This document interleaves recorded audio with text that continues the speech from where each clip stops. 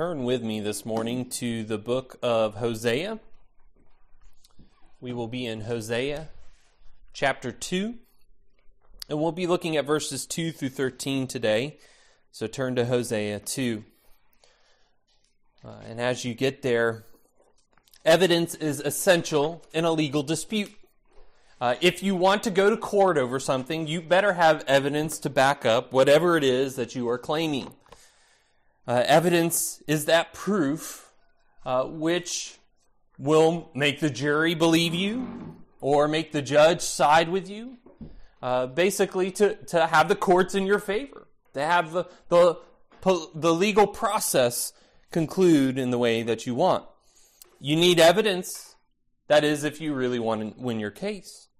And there are lots of times when people want to pursue legal action, but they lack that one key thing, evidence.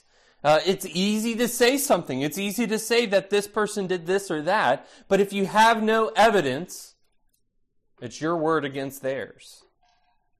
And sometimes that wins. Sometimes you can spuriously bring claims against a mega corporation, and they might settle with you. You might walk away with some money because they've looked at the risks. They don't believe you can win, but it's in their best interest to get it over with quick. So sometimes you can win those kinds of matters, or at least get some hush money out of it, in other words. But if you want to win, and if you want to win big, you need evidence. And the Lord God holds a unique position in this when we think of legal disputes, because He is omniscient. He knows all things. He knows the truth of all things. David writes in the Psalms, in Psalm 139, verses 1 to 6, Psalm 139, 1 to 6, "O Lord, you have searched me and known me." And listen to what David says here in Psalm 139. "You know when I sit down and when I rise up.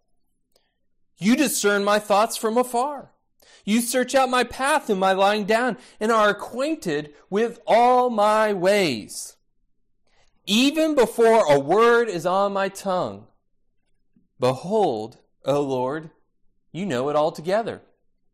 You hem me in, behind and before, and lay your hand upon me. Such knowledge is too wonderful for me. It is high, I cannot attain it." Indeed, if we consider that, right, such knowledge is too wonderful for us because we are finite creatures. We can hardly know ourselves. We can hardly remember all the things that we say and do ourselves, let alone know infinitely everything about every other creature on the earth. God knows the words of billions and billions of people, of every person on this earth, before they even speak it. Some of us don't even know what's coming out of our mouths as we speak it. God knows. He knows all things. And as we put these details together, we realize that God is judge and He is the prosecutor. He's the one presenting the evidence.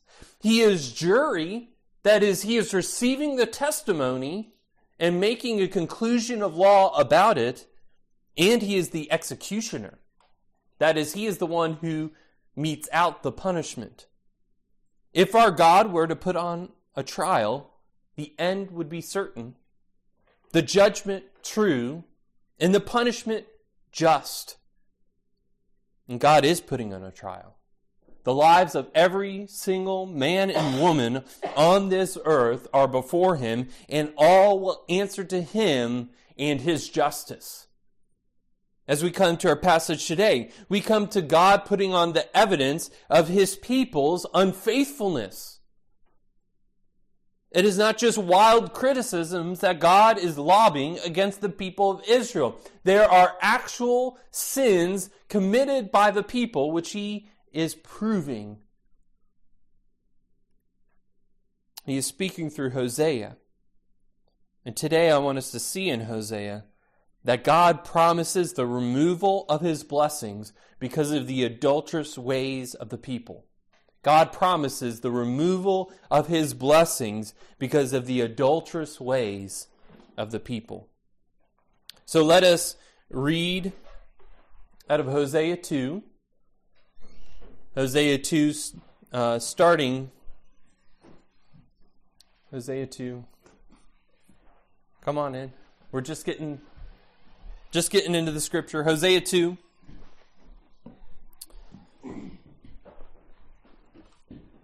Starting in verse 2. And we'll go down through verse 13. Hosea 2, starting in verse 2 and then going down through verse 13. Plead with your mother. Plead. For she is not my wife, and I am not her husband. That she put away her whoring from her face and her adultery from between her breasts. Lest I strip her naked, and make her as in the day she was born, and make her like a wilderness, and make her like a parched land, and kill her with thirst. Upon her children also I will have no mercy, because they are children of whoredom. For their mother has played the whore. She who conceived them has acted shamefully, for she said, I will go after my lovers, who give me my bread and my water, my wool and my flax, my oil and my drink. Therefore, I will hedge up her way with thorns, and I will build a wall against her so that she cannot find her paths. She shall pursue her lovers, but not overtake them. And she shall seek them, but shall not find them. Then she shall say, I will go and return to my first husband, for it was better for me then than now. And she did not know that it was I who gave her the grain, the wine, and the oil, and who lavished on her silver and gold, which they used for Baal. Therefore I will take back my grain in its time, and my wine in its season, and I will take away my wool and my flax, which were to cover her nakedness. Now I will uncover her lewdness in the sight of her lovers, and no one shall rescue her out of my hand. And I will put an end to all her mirth, her feasts, her new moons, her Sabbath, and all her appointed feasts. And I will lay waste her vines and her fig trees, of which she said, These are my wages which my lovers have given me. I will make them a forest, and the beasts of the field shall devour them. And I will punish her for the feast days of the Baals which she burned offerings to them, and adorned herself with a ring and jewelry, and went out after her lovers, and forgot me, declares the Lord. One thing that we have to get used to in the book of Hosea is that we have a rapid switch often from oracle of judgment to oracle of blessing to oracle of judgment. And there's not much transition in between. Hosea doesn't say, and now for something completely different, or now for something a little lighter. Right? He just goes into it. In the passage, right in the very beginning, we start out with an oracle of judgment. Hosea is told to marry a wife of whoredom, a wife of harlotry, and go have children. And name your children strange names that the people will ask, what does that name mean? What is that about? What does this mean, Hosea? What are you doing? And they are preached to them. Jezreel, day of slaughter. God scatters. Lo Ruhamah, no mercy. No more mercy for the people of God. Oh, by the way, Lo Ami, you're not my people, and I am not your God. And then we switch at the end of chapter 1 and in the very first verse of chapter 2 to an oracle of blessing. That there's going to be a restoration, that God is going to restore the children of Israel. But now here in our passage today, we have another switch. There will be punishment for the sins of the people of Israel. They have failed to recognize God as God, and so they will be judged accordingly. But there will be a day when God will call his people to himself. There is a day of restoration, but not yet. And what we come to today really amounts to an indictment against the people. Again, it's evidence being offered against the people's unfaithfulness. And we see that there is a strong and vivid description of what the people are, how the people are unfaithful, and what God will do in relation to that. And so let's start with that, with a whoring wife in verses 2 to 5. Verses 2 to 5. And it opens up and it says, plead. God begins his disputation against the people of Israel by calling the children to plead with their mother. And let's stop here and ask, right? God is speaking metaphorically. So what does it mean? Who is mother and who is child? Right? He says, plead with your mother. So children are pleading with their mother. Who's the mother? Who's the child? Well, the mother is institutional Israel. So mother, we could see, is the king, the political system, the king and his advisors. We have institutional Israel. We have the religious leaders. So mother is the people who are leading. They're the social and cultural elites. They're the ones leading the people of Israel. So that makes the children the people who are being led by mother, right? The children of the mother are the common people. These are the average Israelites, the average man and woman who lives in the northern kingdom of Israel during this time. And the children are to come and to plead with their mother. And what does this word translated plead mean? What can it also mean? It can mean something like rebuke or denounce or contend, accuse. So what God is commanding the children of Israel to do in this context is probably something like contend against her. Common people, children, raise up and contend with your mother. Denounce her. Denounce what she is doing. And we have to realize, right, it is the institutional leaders who are leading the people in false worship.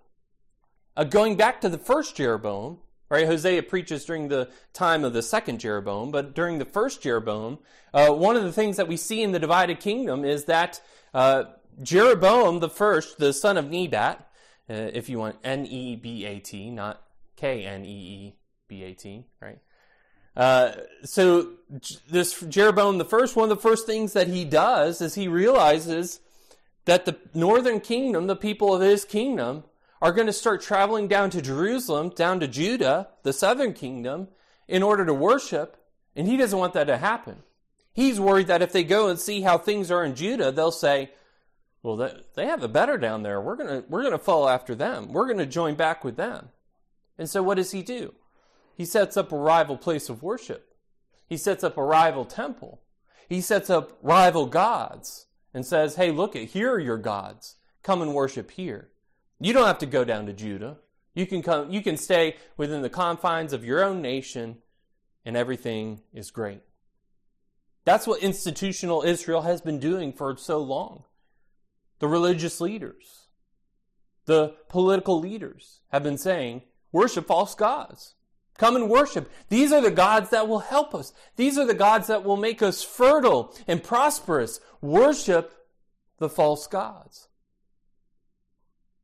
And the children are to contend against that. The common people are to say, stop what you're doing. What are you thinking? These aren't gods. These are nothings. And God interjects here. Notice this in verse 2, right? God interjects. He says, plead with your mother, plead, for she is not my wife, and I am not her husband. God pronounces something amounting to a divorce here. Right? If we take of this as a kind of a legal trial, it almost seems like a trial for divorce. He's saying, look, judge, at all the unfaithfulness, the adulterous ways of my wife, don't I have the right to issue her a certificate of divorce and be clean and free of this woman? Because of the harlotry of the people of Israel and running after others, God is declaring that that covenant that existed between them is broken. It's no more. But even in this language of divorce, we must never forget the persistent love and compassion of God. Because what seems like it's a trial for divorce is actually just a trial for adultery. And what God is seeking in this for his people is not to be rid of them, but that they would be chastised and return to him. He is concerned about correcting, not getting rid of them. The language of divorce, though, is not unique to Hosea as a prophet. We see both in Isaiah and Jeremiah similar language. So first, Isaiah 50 verse 1 says, thus says the Lord, where is your mother's certificate of divorce with which I sent her away? Or which of my creditors is it to whom I have sold you?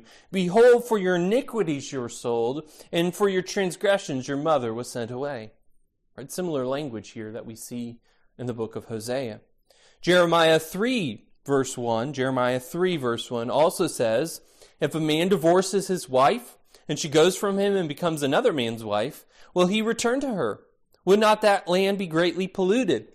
You have played the whore with many lovers, and would you return to me, declares the Lord? Right? You've been sent out, you've been cast out. Do you think you can return? And in both cases, God asserts his divorce from his chosen people. Right? They have been adulterous, and so he casts them out. We see here in verse 2, he continues and says that she put away her whoring from her face and her adultery from between her breasts. And it seems like that this is some indication, although it's not entirely clear what the people of Israel were doing, but this probably seems to indicate that there was some kind of jewelry or totem or token that the people would wear on their necks, and that they would probably paint their face in some way, put makeup on in some way to worship and appease the Baals and the Ashereth, the false gods. That they were engaging, everything that they were engaging in, even the things that they put on in war, were for the purpose of false worship of false gods. And God calls them to cease, to stop, to put it away. And he calls the common people, the children, right? Tell your mother, stop it. Denounce her, rebuke her, correct her. She's committing evils. And tell her to stop. And what might God say of his people today? And what of us? And I think if we reflect on the state of the American church, we find that there is much carnality, much worldliness in our worship. Even in our own community here, we find churches who are engaged in false worship of a false god. They may come and gather and say that they're gathering in the name of Jesus, but it is clear, if you look closely enough, that they are not concerned with worship of Jesus. Maybe they're concerned with worship of themselves. They elevate man to the highest level and say, look at man, isn't he great? Look at humanity, aren't we the stuff? Then they gather to worship humanity. They're concerned about pleasing humanity, right? One of the ways that this looks, one of the directions that this takes is that we are so concerned, right? We become so concerned. The leadership of the churches becomes so concerned with, are we pleasing those who come into our midst? Is the music loud enough or soft enough? Does it create the right attitude? Is it something that they really enjoy? How can we wow them? How can we draw them here? Well, let's put on a circus. Let's have people zip line down from the balcony. Let's do all these things. And you know, some of that seems like, they really do that stuff? Yeah, that really does happen. There are so-called Sundays when people zip line from the balcony to show how great they are. Santa shows up in a Rolls Royce and drives onto the stage because that worships Jesus Christ our Lord. Brothers and sisters in Christ, God takes worship of himself seriously. The second of the 10 Commandments, Exodus 20, verses 4 to 6, Exodus 20. You shall not make for yourself a carved image, or any likeness of anything that is in heaven above, or that is in the earth beneath, or that is in the water under the earth. You shall not bow down to them or serve them. For I, the Lord your God, am a jealous God, visiting the iniquity of the fathers on the children to the third and the fourth generation of those who hate me, but showing steadfast love to thousands of those who love me and keep my commandments. God says, I am a jealous God. The Lord God is a jealous God. He will not share his glory with any, because none are worthy of his glory. There is none who ought to be worshipped more than or alongside of God. And why then do we think it is okay to do so in so-called Christian churches today?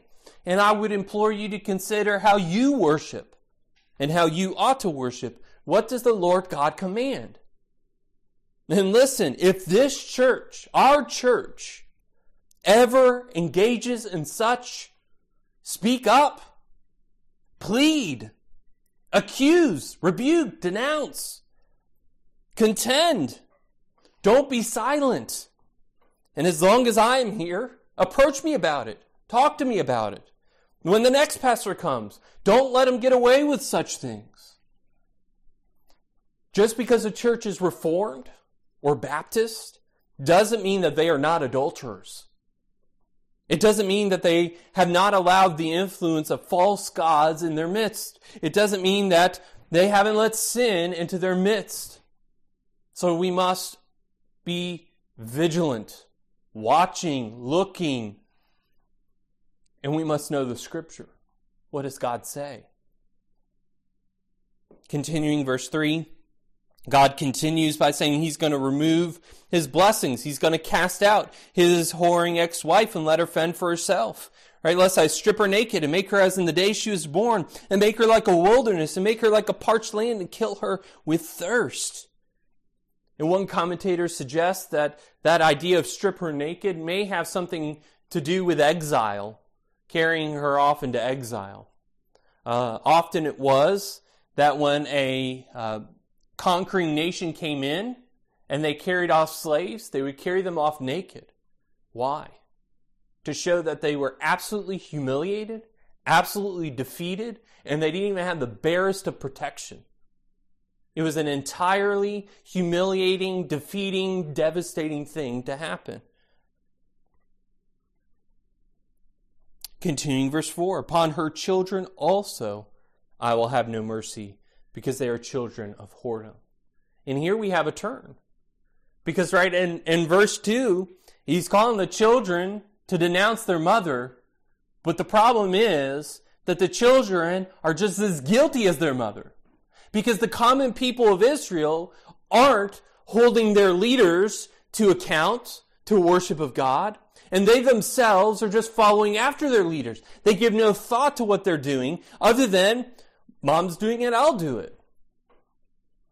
We have to be careful with that when we have children, right? The things that we do, our children mimic. And sometimes that's good, and sometimes that's bad. And sometimes we regret the things that we do that they begin to mimic. The things that they say that we say. And it provides a little bit of a mirror to our own personalities, right? To our own problems. But the children here, they're engaging in the same adulterous affairs as their mother. And what God intimates here is that He's not just angry with institutional Israel, but also even with the children, even with the common people. For they act in the same ways. I have said this before, but it bears repeating. We are products of the culture we live in. You bear something of a mark of American culture within you. I know some of you can quote secular songs well. Others, lines from movies are easily recited. And perhaps others, although maybe less so in our days, you can quote lines from books and poems without thought. And this is not anything to say of memes and TikToks and all the rest, right? That influences us, that is a part of our culture. And I ask a hard question here. How much of your thought and conversation are shaped by those things, the things of this culture, rather than by the Word of God? And I don't ask that from a position of, I'm better than you, because shamefully I'm not. But truly consider that question. And don't give yourselves license. Don't excuse sin. Ask God to search you and try you and to see if there's any evil way in you. One commentator puts it to a fine point about this passage. No one wants to admit that he is part of a society that is decadent, and that he himself is decadent along with it. May God have mercy on us, and may we be quick to repent of our decadence, of our whoring ways. Nobody wants to play the whoring wife. But wow, is she a common rule. Because the common people do nothing to hold their leaders accountable, what does God say? No mercy. I'm not going to have mercy on the institution, and I'm not going to have mercy on you, the common people, because you're part of the problem. God will remove his mercy, and only wrath shall they know. Verse 5, for their mother has played the whore, and she who had conceived them has acted shamefully. Again, God indicts Israel further, and this time he uses her words against her. Right? For she said, this is what Israel says. I will go after my lovers, who give me my bread and my water, my wool and my flax, my oil and my drink. So who are these lovers? These lovers are two things. The first is foreign nations. The lovers are foreign nations. The people of Israel would make alliances with foreign nations in the hopes that they would prosper by trade, but also that they would have pacts of defense. So if someone came and attacked them, that they would be protected because the other nation would come alongside and help them. We see this in particular in the history of the people of Israel, because as Assyria is pressing down upon them, the people go to Egypt and say, okay, I'll make a pact with Egypt, and with Egypt, we'll have strength. The second thing the lovers represent are false gods. So foreign nations and false gods. The false gods were the Baals and the Ashereth. These were Canaanite gods, and they were gods of fertility. That's what was supposed to be. And you see in a land that is prosperous and fertile to begin with, but also a land that has much wildness, much wilderness, and its desert wilderness, that this emphasis on fertility gods is common. They thought that these brought fertility and vitality, right? We see here that she says, why does she go after her lovers? Because they give her bread and water, wool and flax, oil and drink. That the false gods would supply these things. The foreign nations are what give them these things. Indeed, Mother Israel says, right, the bounty that she enjoys comes through these false gods and foreign nations. And there's also something, if we look at the language here, we see something maybe even telling that's worse than a prostitute. Because notice what she says. She says, I will go after my lovers. Now, why do I point that out? Because most prostitutes stand and wait for their Johns. Israel is running after them. She's chasing them down. She's seeking them out. And do you begin to see now the nature of the people of Israel? They were to be the people of God. They will worship God and God alone. And they're chasing after things that are not God's. They chase blessings which God alone can give. They attribute to God nothing and to the false gods everything.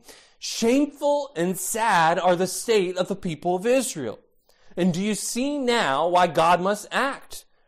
Wouldn't any righteous husband put an end to the ways of his whoring wife? He certainly wouldn't pay for them. And let's see how God says he will accomplish his chastisement. In verses 6 to 8, a hedging heading, verses 6 to 8. Verse 6 opens up and says, therefore. And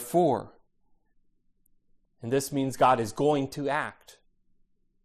He will no longer bide his time. His patience has run the course. All right, and let us note something about patience here, right? Patience does run its course. There's a time when patience ends and action must begin. We see that in the book of Peter, right? Peter's second letter. God is not impatient with you. God is patient with you that none may perish. But Peter also goes on at length to say, judgment is coming. Don't think God is forgotten what he has promised. Right now he's patient, but his patience will come to an end. And so it is with the people of Israel. Instead, they will begin to see the merciless ways of their jealous God. And he says he'll hedge them up, right? Therefore I will hedge her up her way with thorns, and I will build a wall against her so that she cannot find her paths. Like a dumb beast, she'll be corralled by thorns. And as she goes down those paths she once found pleasant, she'll find nothing but a brick wall. And this is similar in language to what Job uses when he was suffering under God's sovereign will. If you go to Job 19:8, Job says this about his situation, about how he feels, about what God has done or what God has allowed. He said, "He has walled up my way so that I cannot pass, and he has set darkness upon my paths." But there is a great difference between Job and the people of Israel, because Job was a righteous man. God said it, right? That's not our interpretation of Job. That's what God says about Job. Job's a righteous man. Have you seen him? There's no one like him on the earth. The difference between Job and Israel is that Israel is not a righteous man. Israel is not a righteous nation. They're unrighteous. They're unfaithful. And so the walls that they will find will be impenetrable.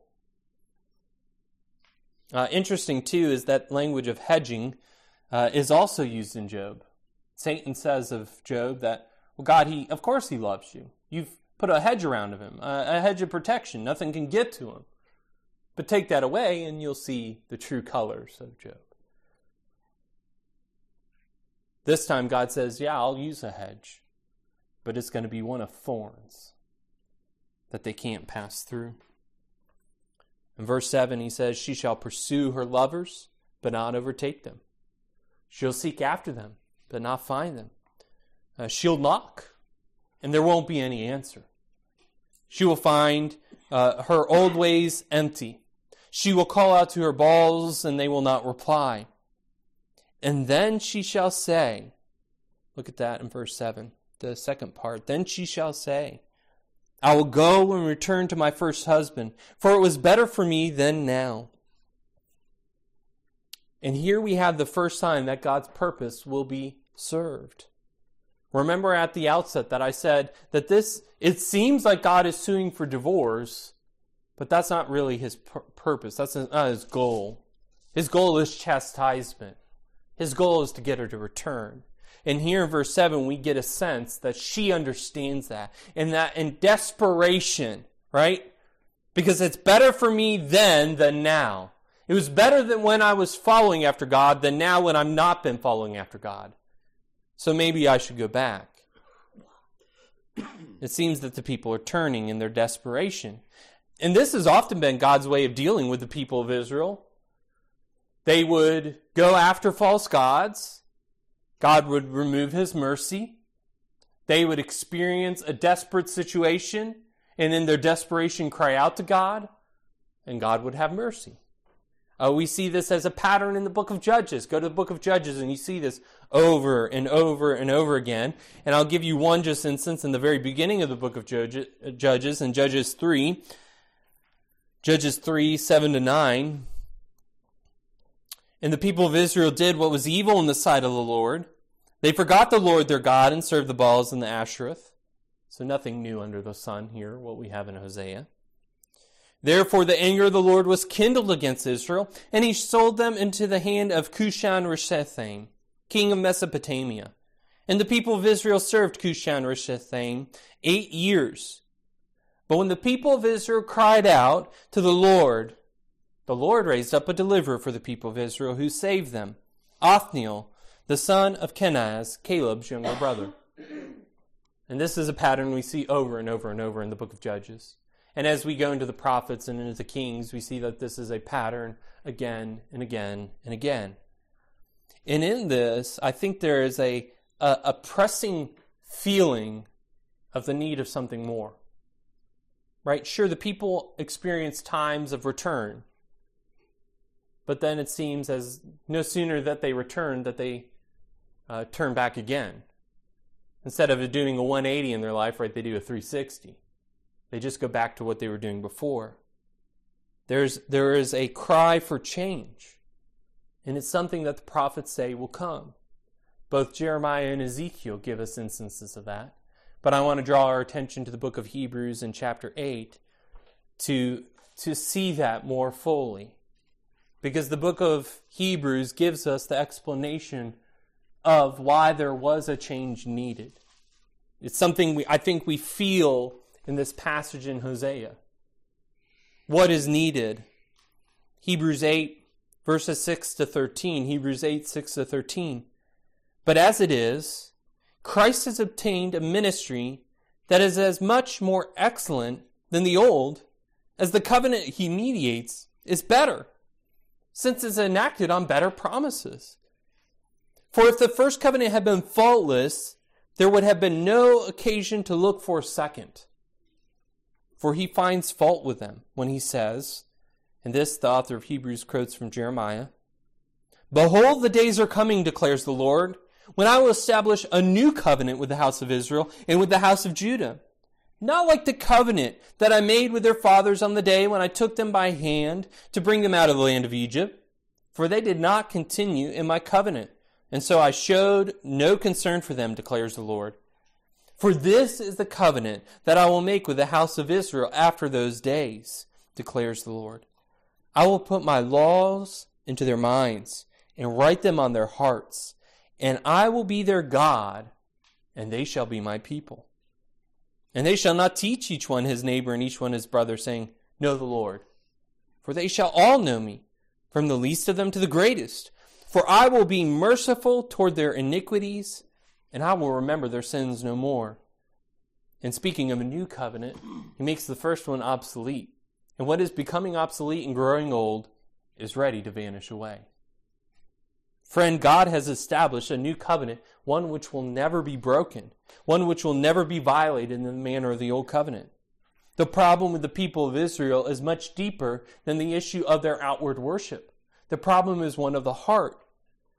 Their forms of worship is not the biggest ultimate problem. The rottenness of their hearts is. The problem with God's people is that they are fundamentally sinners. Their nature is one of sin, and they need a new nature. A change of nature which only God can do.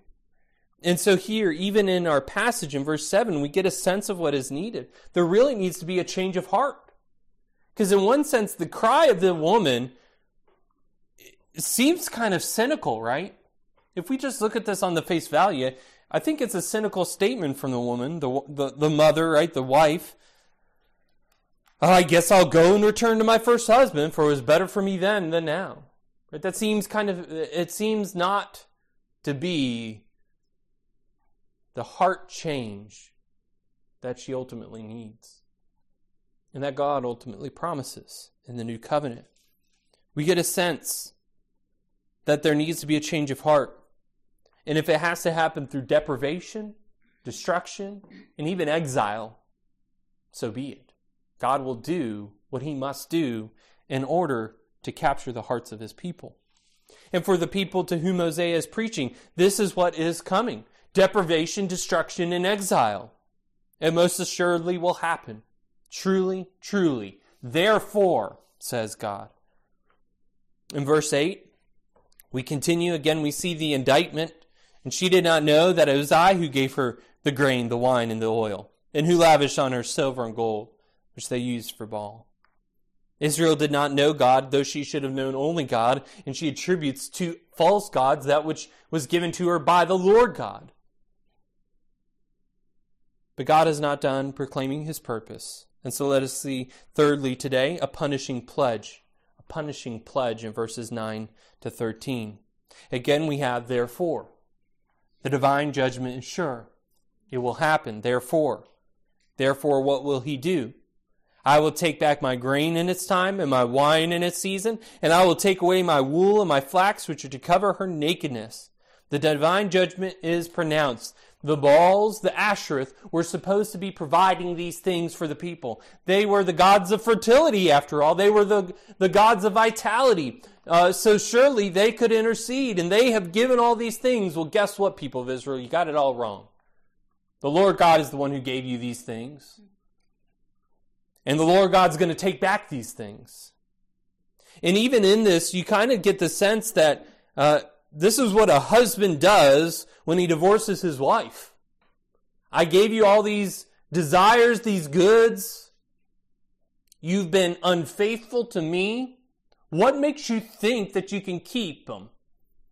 What makes you think you deserve them? He's going to take it back. And God says he'll remove it all. And it reminds me of that scene on Mount Carmel when Elijah confronts the prophets of Baal. If you remember that, a challenge is laid. Let's see who really is God. Let's gather on the mountain and we'll offer a sacrifice. But rather than offering a sacrifice, we're not going to do it. We're going to call to our God, and whichever God calls down fire from heaven, whichever God burns his own sacrifice and accepts it, that'll be God. And we'll follow after them. And you see this in 1 Kings 18.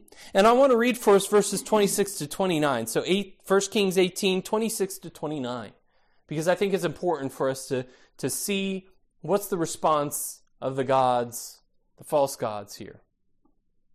And they took the bull that was given them, that is the prophets of Baal. They took the bull that was given them, and they prepared it and called upon the name of Baal from morning until noon, saying, "O Baal, answer us."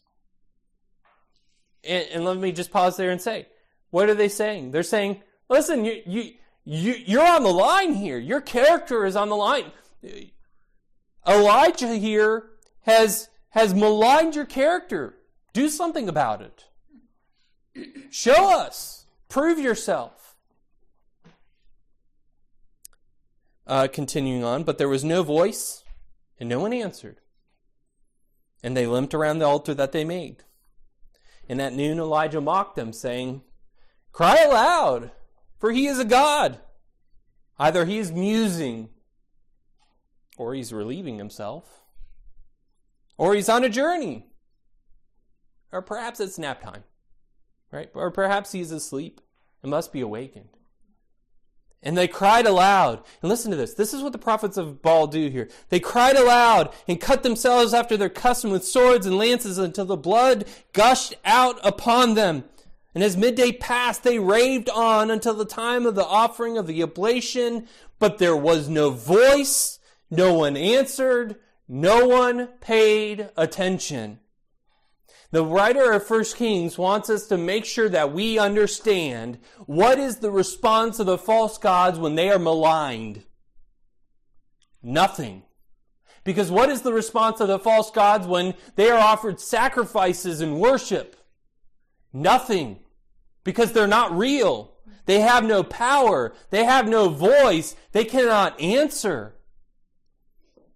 No voice, no one answered, no one paid attention. The people of Israel will feel that again, Hosea preaches, because God is going to remove all the blessings that they think their worship of the Baals and the Ashtoreth have got them. And when they cry out, "O great Baal, have mercy and give us grain," they'll get the same response that the prophets of Baal did in the time of King Ahab. Nothing. And God continues and say, "Now I will uncover her lewdness in the sight of her lovers, and no one shall rescue her out of my hand." He'll strip his whoring wife naked, and it's not a sexual thing here going on, right? Because the people are going to see her and turn away in disgust. She'll be shamed, not glorified. And everyone will turn away from her, and no one shall rescue her out of my hand. Continuing, verse 11, "And I will put an end to all her mirth." You thought things were good in the northern kingdom of Israel. Guess what? There's going to be no happiness, no joy, only mourning. And moreover, her feasts, her new moons, her Sabbaths, and all her appointed feasts, all these are coming to an end. And notice there that these are feasts that God had actually appointed. Now, certainly, probably mixed in here, there's some special feast appointed for the service of the Baals, but a Sabbath feast, that was something God instituted. So what is God saying here? That the people have taken these feasts that were legitimate, these celebrations and that were legitimate, and instead of using them to worship God, they're worshiping the false gods, and God's saying, I'm going to put an end to it all. You're not going to have them anymore. You're not going to have mirth anymore. There's going to be no feasting because there's only going to be famine. It'll be like that scene in one of those Christmas movies where they cut into the turkey and just dust pops out. No feast. Just dust. That's going to be their bread. And tears their drink. He's going to put an end to all this because what the people have done is taken the legitimate things and perverted them for worship of false gods. So God's going to put them to the end. Not only that, verse 12 tells us he's going to lay waste her vines and her fig trees.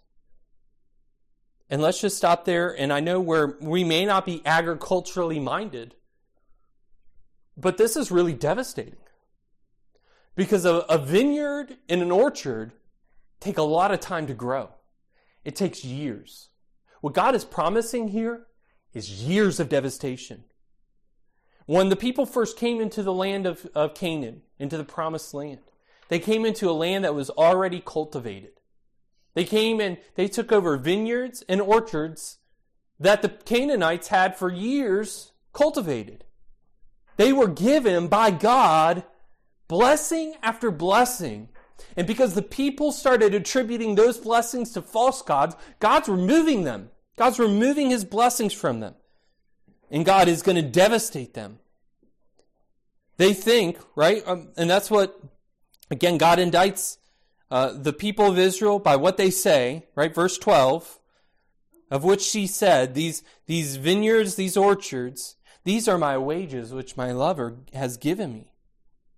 This is what the Baals have provided for me. And God says, no, it was me. And because you think it was them, I'm going to remove them. I'm going to destroy them. And it's going to take years to recover. Years to recover. It's going to be devastating for you. I'm going to make them a forest. And I'm going to let the beasts of the field devour them. Wildness is going to cover that which was once civilized. God is angry and wrathful towards his people because he is a jealous God. And he will take second fiddle to none. The husband who gave his wife, everything she could ever want, will take it all back and leave her naked and destitute.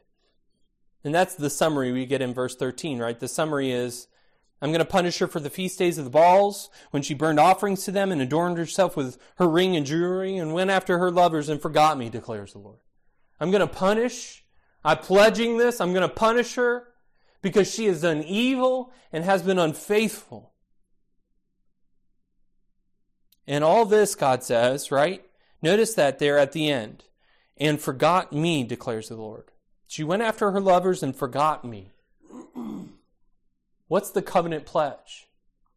That they will know that I am the Lord their God. And I will be their God, and they will be my people. And what God says, they forgot me. They didn't know that I was the Lord their God who brought them out of the land of Egypt into the promised land, that land flowing with milk and honey. They forgot me. And now I'm going to forget them. God promises in this passage to remove his blessings and bring the full weight of his wrath against his so-called people for their sinful, adulterous ways. What the people took for granted, what they wrongly attributed to things that are not God, the Lord will take away. And brothers and sisters in Christ, this passage should give you some pause. Some of you have been enjoying your sin. You've become far too comfortable in it. You think little of it. Maybe even to the point where you don't even really recognize it as sin. Your daily prayers, if you even pray once a day, are probably filled with the generic, God forgive me. But you're not truly interested in self-examination and looking within and confessing your sins. And when I say confessing your sins, again, I don't mean confessing generically, God forgive me of my sins. I mean naming your sins. God, I've been adulterous towards you this day. I've gone after false gods. God, I've been adulterous in my thoughts this day. I've lusted after that person that wasn't my spouse. God, I've been a liar this day. Forgive me for lying to others and thus proving that I'm not one trustworthy and honest. Right? When we confess our sins before God, we confess our sins before God. We name them. And we don't use the nicer words for them. Right? We don't belittle our sins. We do that. We have that common sense today. Right? Rather than an adulterous relationship, well, it's just an affair. Rather than lying, it's just a little white lie. It's not that big of a deal. Right? We like to belittle the truth of our sins. We name our sins. You pray generic prayers for generic sins and are moved by the devastating, disgusting nature of your sin. That may be you today. And by the way, if you don't think of your sin in terms of devastating, disgusting, distasteful vomit and filth, which you lap up like a dog, you may well be the person I'm describing here. Wake up, Christian. God does not delight in your sin, and He will take second place to none and nothing in your life. And if you do not wake up, if you do not confess your sins and repent of them, you may find that the blessings in your life will shrivel up. You may attribute the provision of your job to your skill rather than to God's blessing. And God may remove His blessing and say, you think you got this job on your own? You think you hold it on your own? Here, let me show you what happens when you're all on your own. Just as He did to the people of Israel. You may find yourself beset on every side, and all those things that you once found pleasure in please you no more. God is jealous for the affections and attention of His people. And make no mistake, don't mistake God's purpose. Turn back to God and give God the glory due His name. And now I understand not all of you are there. Some of you are acutely aware of your sin. And when you go to God and confess your sin, you go to God and confess your sin. But I want to admonish you all the same. As Paul does in 2 Corinthians 13:5, 2 Corinthians 13:5, examine yourselves to see whether you are in the faith. Test yourselves. Or do you not realize this about yourselves, that Jesus Christ is in you? Unless indeed you fail to meet the test. Or how about Romans 8:10? But if Christ is in you, although the body is dead because of sin, the spirit is life because of righteousness. Never, believer, never underestimate the wonderful work of Christ Jesus. Though your body may be dead because of sin, the Spirit of God, if Christ is indeed in you, is life. The righteousness of Christ has been imputed to you. And so praise God for that. So you may not be in a place of wandering, of false worship like the people of Israel, but hear the warning of that and test yourself and see if you are in the faith. Never sink so low in your thoughts, though, of your own sinfulness that you forget the cross of Christ. Never forget the blood spent for you. And understand, too, that blood of Christ Jesus was willingly and joyfully spent for you, that you may be His. So praise Christ. Worship God. Let this be a fire underneath you. Let the words of Hosea's preaching to an unfaithful people be a fire underneath you for faithfulness. Say, God, I never want to be there. Lord, help me. You who are younger need to realize that sometimes the adults in your life set the wrong example. Right? We see that in here in the metaphor, right? The mother is going astray, and the children are called to denounce her. Children, sometimes you have to, at home, in school, or out in the world, need to realize that the adults who have influence over you are not setting the examples that they should.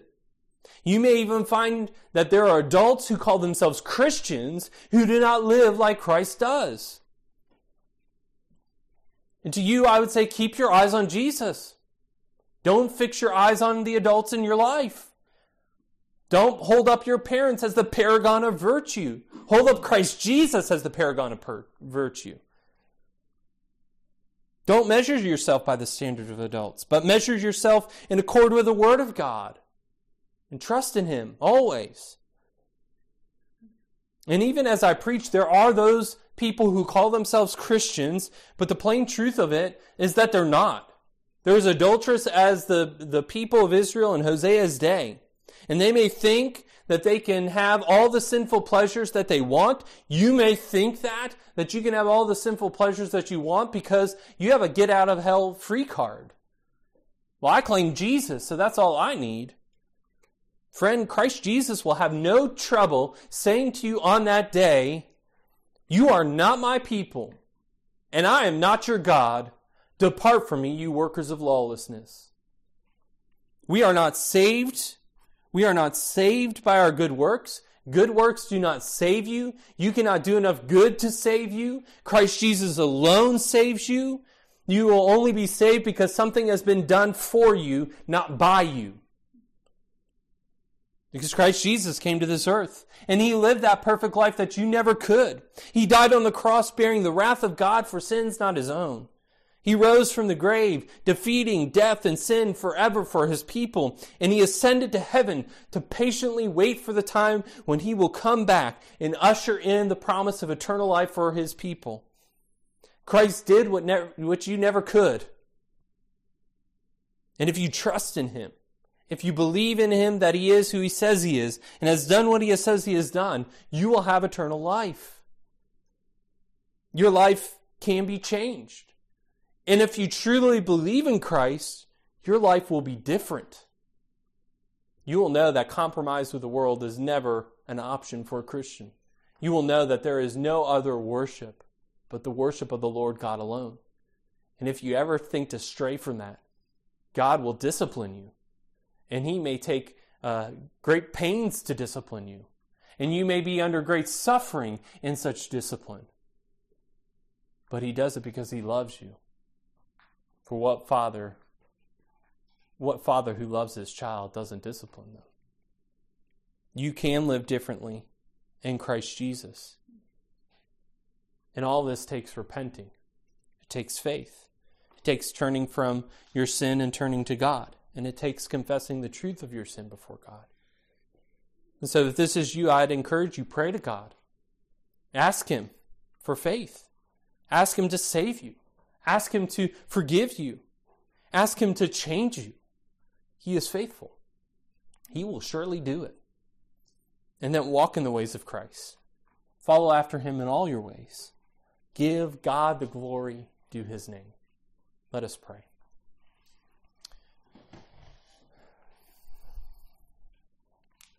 Father God, we tremble at your righteous judgment.